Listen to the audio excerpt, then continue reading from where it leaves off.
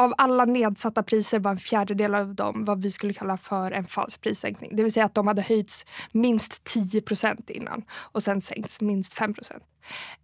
Det är så vi kartlägger liksom en bluffresa.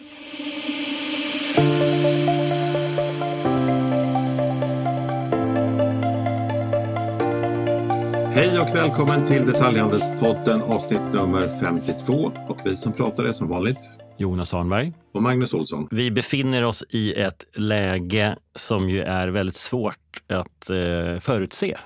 Vad händer? Hur går det nu? Vad kommer hända sen?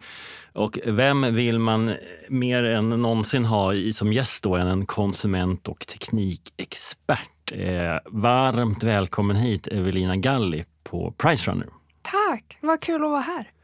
Och vi kommer prata om priskänslighet, Singles Day, vi kommer prata om den nya konsumentköpslagen, vi kommer prata Black Friday-strategier och mycket mer. Men först en hälsning från vår kära sponsor iBoxen.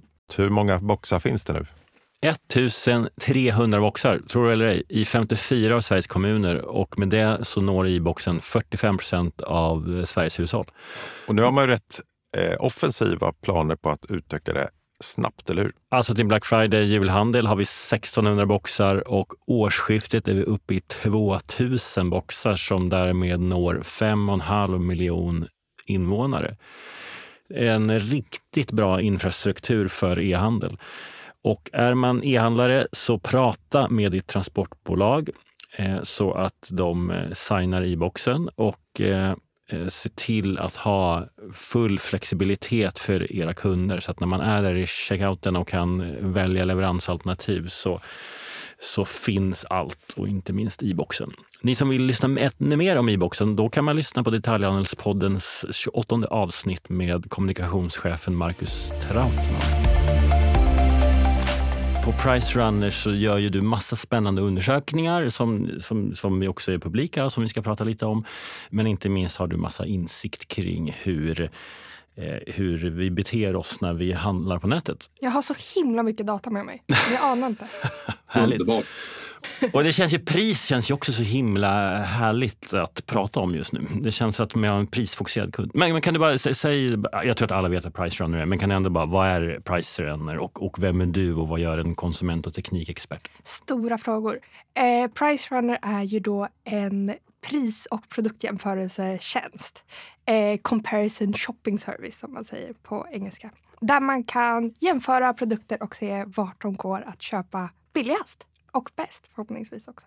Och jag är då teknik- och konsumentexpert är min officiella titel. Jag reppar Pricerunner i media. Så att det jag gör är att journalister eller ni eller vem som helst ringer mig och frågar, kan du snacka lite om Black Friday eller kanske ett nytt iPhone-släpp eller lite vad som helst. Och sen så försöker jag förklara det så gott jag kan. Sen så har vi en podd ju också som vi gör tillsammans med Hållbar e-handel. Och den kan jag verkligen rekommendera. En hållbar podd. Alla ni som gillar att lyssna på poddar och handel och hållbarhet så kan jag varmt rekommendera. Och en ny säsong, ja det finns en ganska färsk säsong och en ny säsong på gång snart. Det stämmer.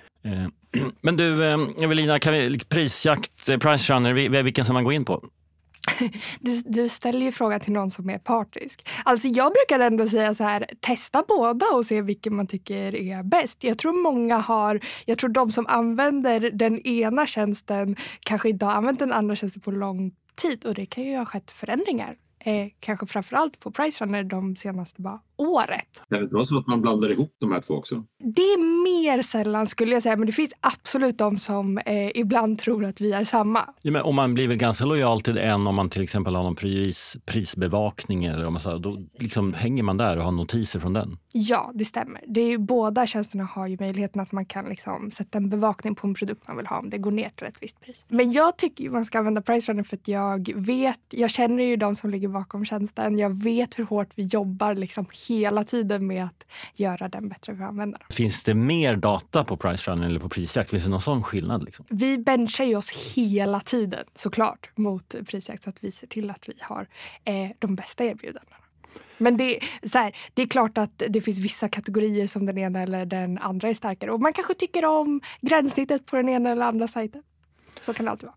Men och så säger du att du är pris- och produktjämförelsesajt. Men vad är viktigast? Priset inbillar jag mig.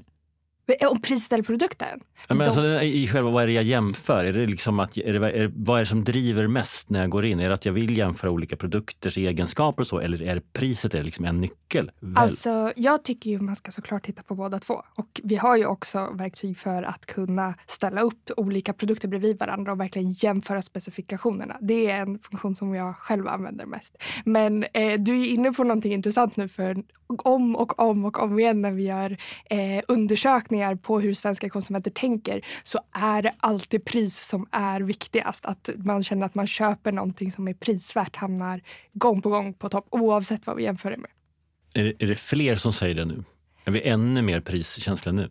Det är fler som säger att de försöker passa på att köpa produkter på nedsatt pris nu än vad de gjorde innan, för att just hålla kostnaderna nere. Det är också faktiskt fler som använder en prisjämförelsetjänst i större utsträckning just nu för att hålla kostnaderna nere. Just det, jag skulle just fråga dig om liksom, hur ser trafiken ut? Har den utvecklats under året? För det borde ju också vara någon form av konjunkturindikator, tänker jag. Jag vet inte, och det är svårt att svara på också, för att så här, att vi är bra på att se till att vi får in trafik är ju inte nödvändigtvis ett sätt att säga att liksom, det går åt ena eller andra hållet. Men det går jättebra för oss just nu, det gör det.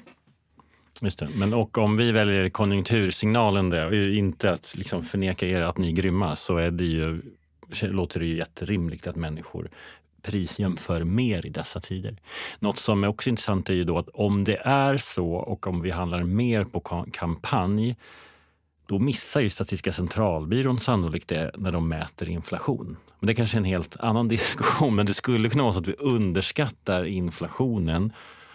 Nej, att vi överskattar inflationen, eftersom människor handlar mer på kampanj nu än i vanliga fall. Och om man mäter priset på att, så att säga, de priser med fast pris på, då missar man ju det. Ja, precis. Jag vet inte om de går de bara på sånt som har fast pris. Utkom inte efter sånt som... Nej, de tittar på kampanj också, men om vi trendar mot att det blir mer kampanjer, men då hinner ju inte SCBs gäng med om det. Nej, det är sant. Men om du skulle göra en inflationsmätning, skulle du kunna göra det? Ja, det är ju tveksamt. Alltså, jag har ju bara sånt man kan köpa på nätet. Ja, men på elektronikvaror skulle du kunna göra en perfekt inflationsmätning. Jag kan absolut se hur den elektroniken vi har, hur det har gått upp eller ner i pris. Det kan jag ta fram till dig. Du Evelina, en spin-off på min förra fråga då. Ja. Ser ni hur vissa kategorier har ökat i år jämfört med förra året? Självklart. Det är bara att säga, så kan jag ta fram det direkt till dig. Ja, men gör det. Ja, men ta hemelektronik till exempel. Hur viktigt har...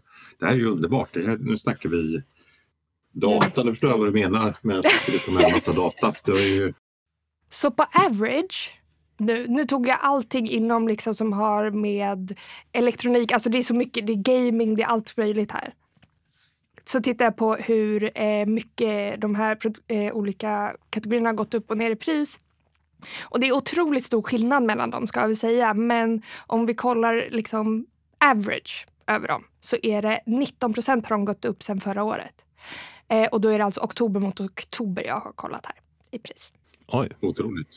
Det är ju drivet av att det har funnits en stor brist och även strul med liksom halvledare. Så hemelektronik inbillar jag mig hade en väldigt starkt märke, åtminstone fram till sommaren. Absolut, den här halvledarkrisen som vi har sett, där alltså, nu kanske era lyssnare redan är superinsatta i det här för att ni har pratat om det, men den här komponentbristen som har rått har ju slagit svinhårt mot just tekniksegmentet. Så att du har helt rätt i det. Också det är ju tillverkat det mesta i Kina och Taiwan, så att det här ökade containerpriserna och fraktproblemen som vi har sett har ju också påverkat jättemycket. Men nu, vad har det gett i konsumentbeteendet? För förut har ju elektronikvaror varit någonting som sjunker i pris hela tiden. Och det har nästan varit så här, jag väntar lite med att köpa det här, för bara om några veckor kommer det vara ännu billigare.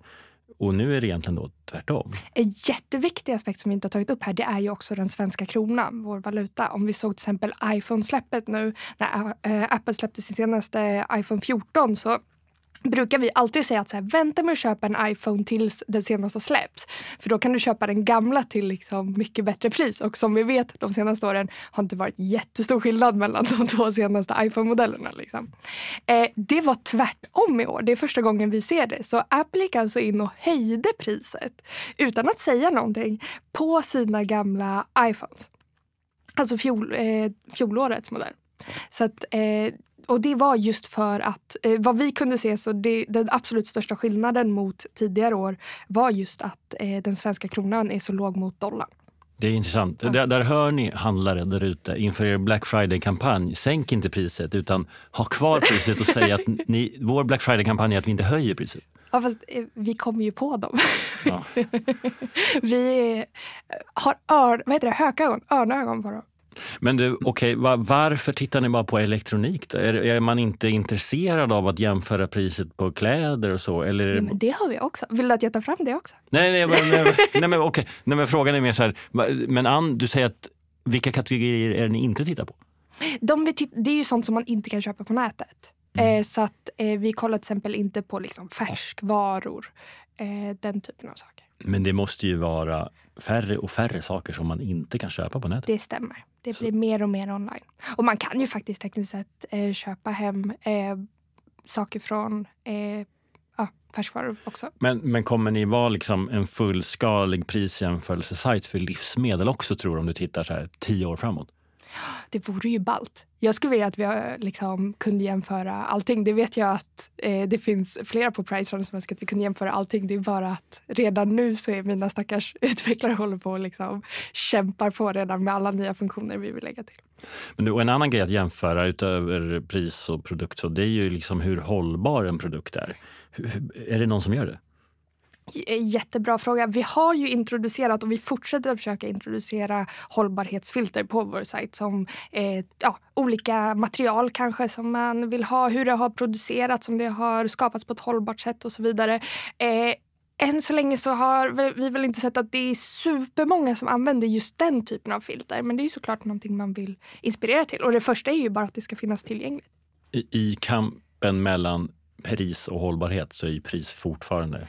Sorry, jag menar inte att det inte finns en hållbarhetstrend, den är enorm, men det finns en pristrend också och den är ännu mer enorm. Det stämmer, och den pristrenden den slår inte bara hållbarhet, det slår liksom att det är smidigt, att det är snabb leverans, liksom allt sånt. Oavsett vad vi lägger till för aspekter så är det alltid pris som är det viktigaste.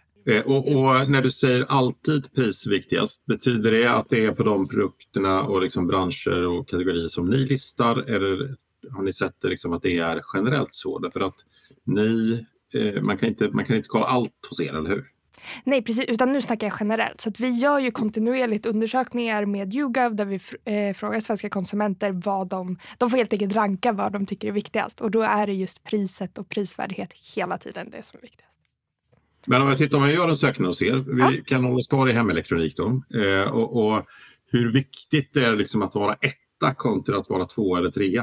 Det är en sak att man är med i matchen, men sen inbillar jag mig att liksom vem det är som säljer är också viktigt. Ja, men så måste det vara. Så om den billigaste är en konstig aktör från utlandet, medan ett känt svenskt varumärke är som nummer 2 och men lite dyrare då. Det känns som den ändå får en stor del av affären då. Alltså jag har faktiskt, nu när vi pratar om det så kommer jag på att jag har ju faktiskt lite data på det här. För att vi frågade nu i vår senaste undersökning som vi skickade ut bara för några veckor sedan.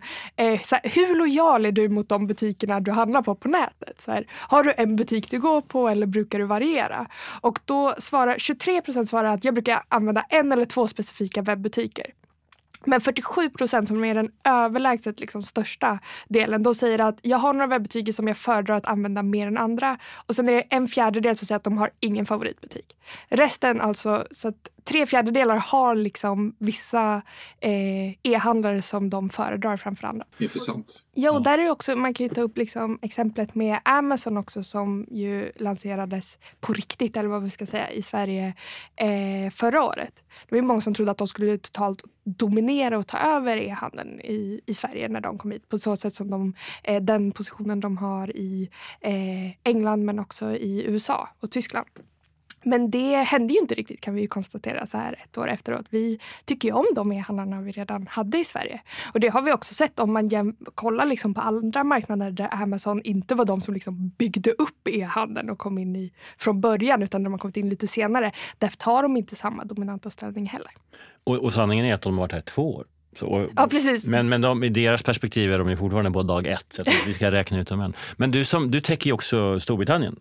Vilket är otroligt. Och där är ju Amazon större. Vad ser du någon skillnad där i er liksom vad heter prisjämförelsesajten där? Det är PriceRunner. Vad heter det också? Så himla praktiskt på det sättet. Bra. Men är den liksom relativt sökningar på Amazon där? För här inbillar jag mig att ni är väldigt mycket större än Amazon. Men hur är det där?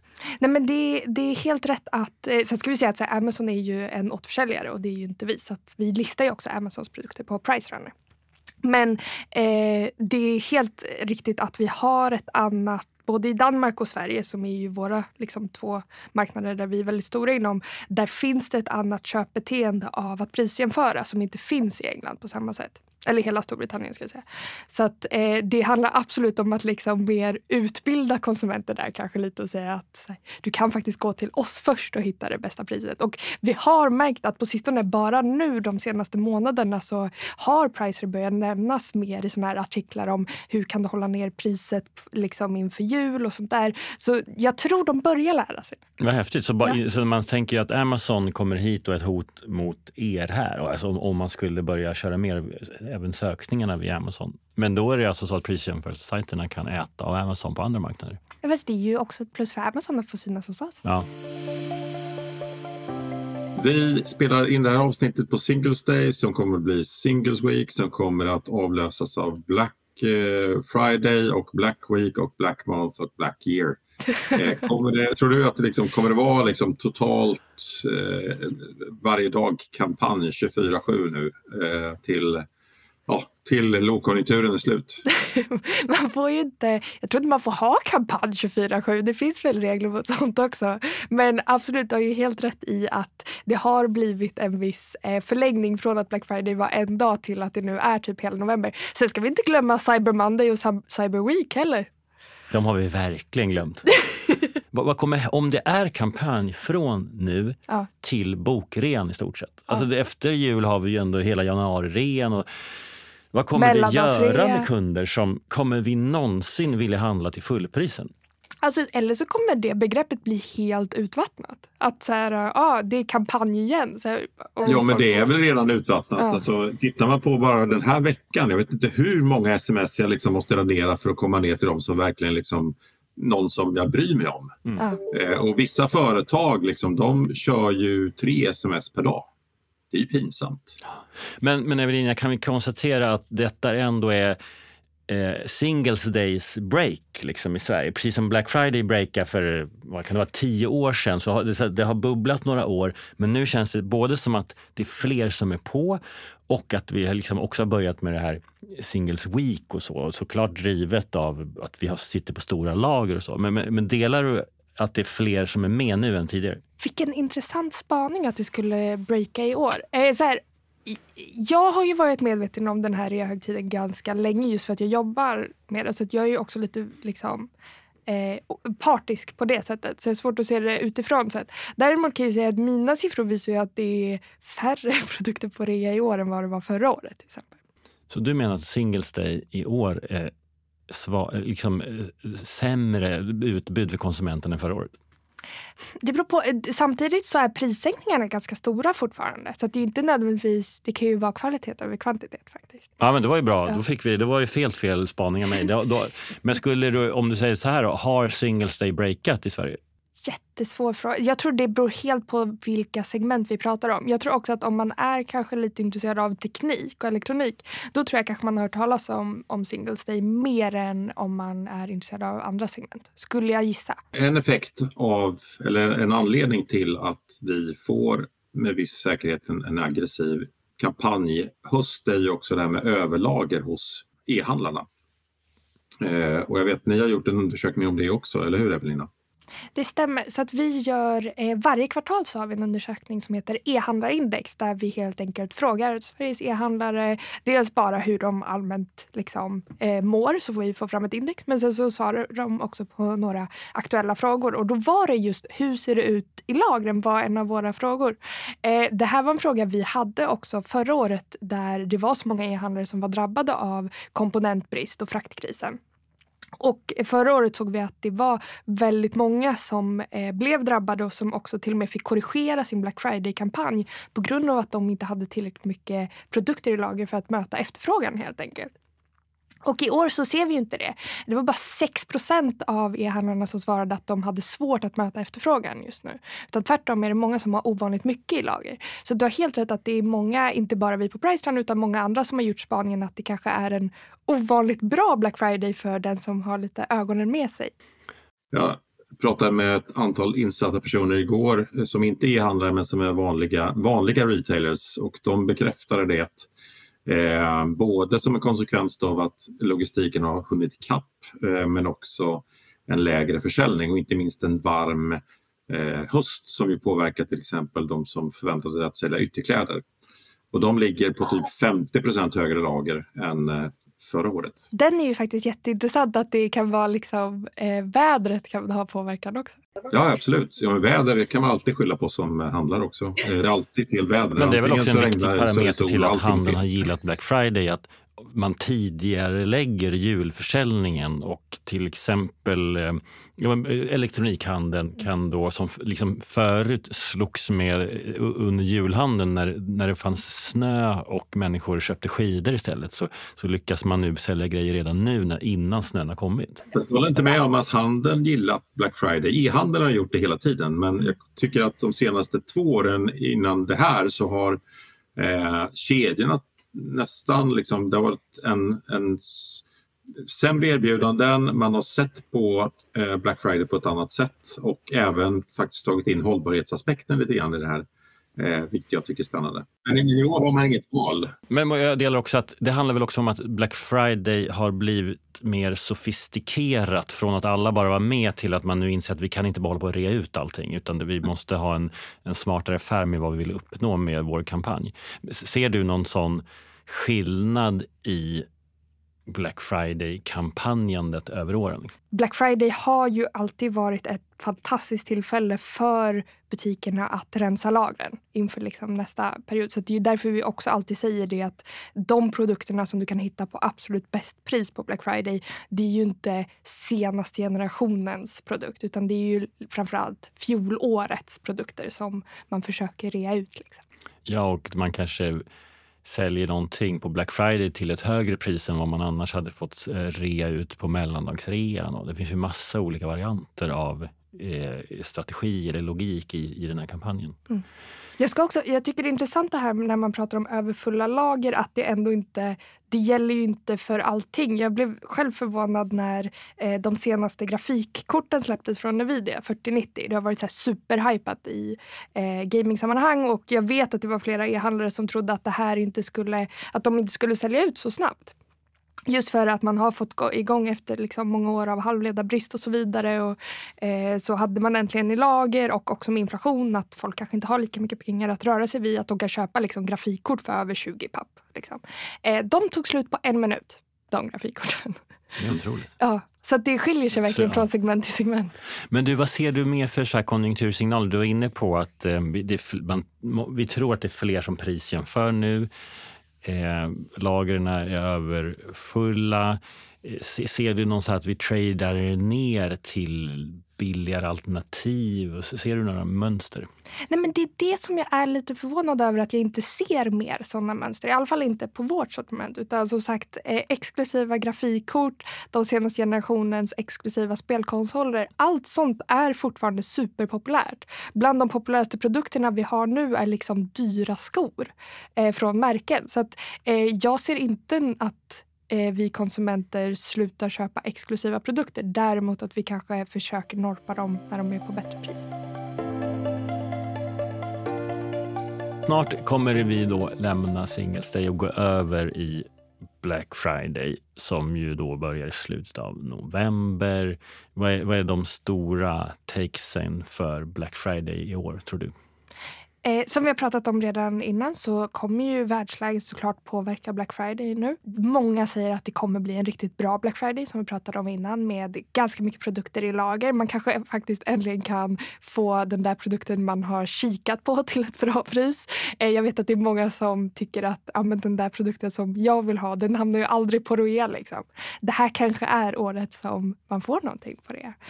Handeln såklart vet ju inte riktigt vad vi har att förvänta oss, men jag tycker den känns oväntat optimistisk ändå. Det är över en tredjedel av e-handlarna vi frågade trodde på tillväxt under Black Friday jämfört med förra året. Och då ska vi komma ihåg att förra året så rådde det ganska strikta restriktioner till följd av pandemin i Sverige. Och e-handeln som vi vet, den gynnas ju av den här typen av restriktioner. Och det har vi inte i år.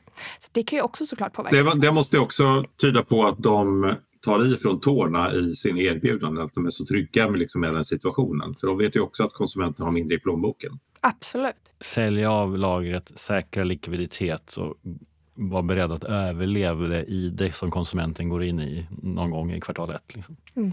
Och det finns ju också absolut att man kan ta upp nu att det är viktigare än någonsin då som konsument att verkligen göra sin research. Att se till att det man köper är det man vill ha och att det är liksom ett riktigt erbjudande och inte något annat.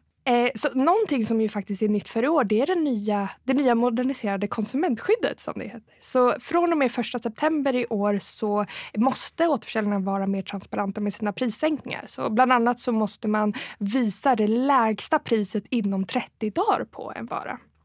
Så att någonting som vi på Pricerunner till exempel kartlägger nu inför de stora shoppinghögtiderna, det är hur många återförsäljare som först höjer priset på en vara för att sen sänka det i samband med kampanjerna för att få det att se ut som en större prissänkning. Och det måste man då ha gjort 31 dagar innan. Så det är exakt, det måste man då ha gjort 31 dagar innan. Och är det någon som har gjort det? Inte vad vi vet än i alla fall. Det är ju superspännande att kunna titta någonstans mellan 31 och 40 dagar där innan, så det är ju bara fusk. Exakt. Men förlåt, är ni alltid på konsumentens sida? Vi är alltid på konsumentens. Men du tjänar pengar på att företagen finns på din sajt? Ja, det gör. Du skulle kunna göra dina kunder arga genom att vara snälla mot konsumenten. Du tänkte så. Jag tänker att man som företag också vinner på att synas på en sajt som är transparent. Tänker jag. Att man som konsument kan känna sig trygg av att handla via Pricerunner. Ja, men den undersökningen vill vi ju väldigt gärna se. Och det har ju styrts upp för att förra året det är fler som blev stämda då. Vad hände då egentligen? Då såg man tydligt att man precis innan Black Friday höjde priset för att kunna sänka det. Precis, vi har sett de senaste 2 åren att en fjärdedel av alla erbjudanden, vi kartlägger de runt 40 000 erbjudanden håller vi koll på av de populäraste produkterna. Och av de här så var, av alla nedsatta priser var en fjärdedel av dem vad vi skulle kalla för en falsk prissänkning. Det vill säga att de hade höjts minst 10% innan och sen sänkts minst 5%. Det är så vi kartlägger en bluffrea så att säga. Men det ska också sägas att det här moderniserade konsumentskyddet det är inte bara för prissänkningar utan det gäller också att man måste vara mer transparent när det kommer till kundrecensioner, hur man rankar olika produkter på sin sajt och så vidare. Men det låter som en Black Friday verkligen i konsumentens favör då, både i att dealarna blir bättre och det du kring lagstiftningen nu att man kan vara säker på att det faktiskt är en deal. Jag hoppas det. Magnus, du är ändå vd på ett retailbolag. Vad finns det för... kommer konsumenterna vara lyckligare än handlarna den här Black Friday? Jag tror att handlarna kommer att vara glada över att få möjligheten att tömma sina lager lite grann, omvandla det till likviditet. Jag tror inte nödvändigtvis att bara för att man säljer mycket så är man tjänar man väldigt mycket pengar, utan här tror jag att det är pengar som inköpspriser som byts mot att man får pengar på kontot i väldigt stor utsträckning. Så att jag tror nog att det är som du säger, att det är konsumenterna som är de stora vinnarna här. Kan man redan handla på Black Friday? Man kan handla på Singles Day idag. Ja, men det vet jag. Men när kan du göra din första Black Friday-deal? Alltså när det har blivit Black Month menar jag. Och vilken dag tror du att du kan göra den första Black Friday-dealen? Jag tror att från och med nästa vecka, det vill säga veckan innan Black Week, då börjar de första, har det varit i alla fall de senaste, när de kallar det liksom för Black Friday-deals. Och framförallt den helgen innan Black Friday brukar man ju se ganska många haka på tåget. Liksom. Det känns också rimligt att sprida ut det. Varför sälja liksom en månads försäljning på ett dygn och sen blir det punka på logistik och liksom bemanning. Allt det känns väldigt mycket rimligare att sprida ut det på fler dagar. Det måste ju vara bättre. Så att man inte hamnar i en sån där kö som hände hos en stor e-handlare för några år sedan. Där man inte kommer fram och får tag i sina bil. Vi brukar ju prata om med alla våra gäster om framtidens e-handel. Givet att vi har haft sån snabb acceleration av e-handeln. Både innan pandemin men framförallt under de senaste åren. Och det är ju så att e-handeln har dubblats mellan 18 och 21. Hur tror du att liksom det ser ut om 5 år? Har e-handeln blivit dubbelt så stor som idag eller går det ens att mäta vad som är e-handel och annan handel? Jag tror att absolut vad vi handlar på nätet liksom, det har typ inga gränser. Det har vi sett, det utvecklas liksom till segment som man innan bara kunde drömma om att man kunde handla. Jag hoppas att vi jobbar ännu mer på att få till en logistik som är både mer smidig för konsumenten men också bättre för klimatet såklart. Det har vi pratat jättemycket om hur man kan optimera frakt för att se till att det kan bli bättre för miljön, inte bara liksom last mile utan även innan det. Jag hoppas att vi också liksom tar vårt ansvar och gör e-handeln bättre ur ett hållbarhetsperspektiv överlag. Hur gör vi liksom mer returer och produktionen för att se till att det har så litet avtryck som möjligt. För jag tror verkligen vi har potentialen att e-handeln kan vara, istället för att liksom uppmana till bara besinningslös konsumtion, istället kan vara en kraft för att göra vår konsumtion hållbar. Och vilka är de stora skillnaderna på Price Runner tror du då i den här nya verkligheten om 5 år? Jag hoppas vi har bättre och mer transparent liksom, mer information om hur produkter tillverkas och vad det är som gör skillnad när man shoppar online. Vad är det liksom, så att konsumenten kan bättre ta ansvar för sin konsumtion också. Jag tycker att det råder väldigt mycket dels oklarheter vad alla olika liksom benämningar, olika liksom så här märkningar som saker har. Vad är hållbart egentligen? Vad betyder det? Men också liksom vad som gör skillnad. Hur tillverka saker? Vad kan jag liksom välja för att göra skillnad i min konsumtion? Jag tror att konsumenter väldigt mycket vill göra rätt för sig så, men att man tycker att det är svårt. Ska jag köpa närodlat eller ekologiskt eller något som kommer härifrån eller därifrån och så vidare. Och så det där låter ju fantastiskt men också ganska svårt. Det är jättesvårt och det är ju någonting som vi har märkt också i arbetet med en hållbar podd, att det finns så mycket, man har så mycket idéer om vad det är som ska göra stor skillnad som egentligen kanske inte gör så stor skillnad i liksom det stora hela. Evelina Galli, konsument- och teknikexpert på Price Runner. Varmt tack att du var med oss. Vi ser fram emot riktigt heta Singles Day och Black Friday-kampanjer och ska ut och shoppa. Verkligen. Tack så jättemycket. Tack. Och alla ni som lyssnar, vi hörs snart igen. Stort tack. Hej då. Hej då. Hej.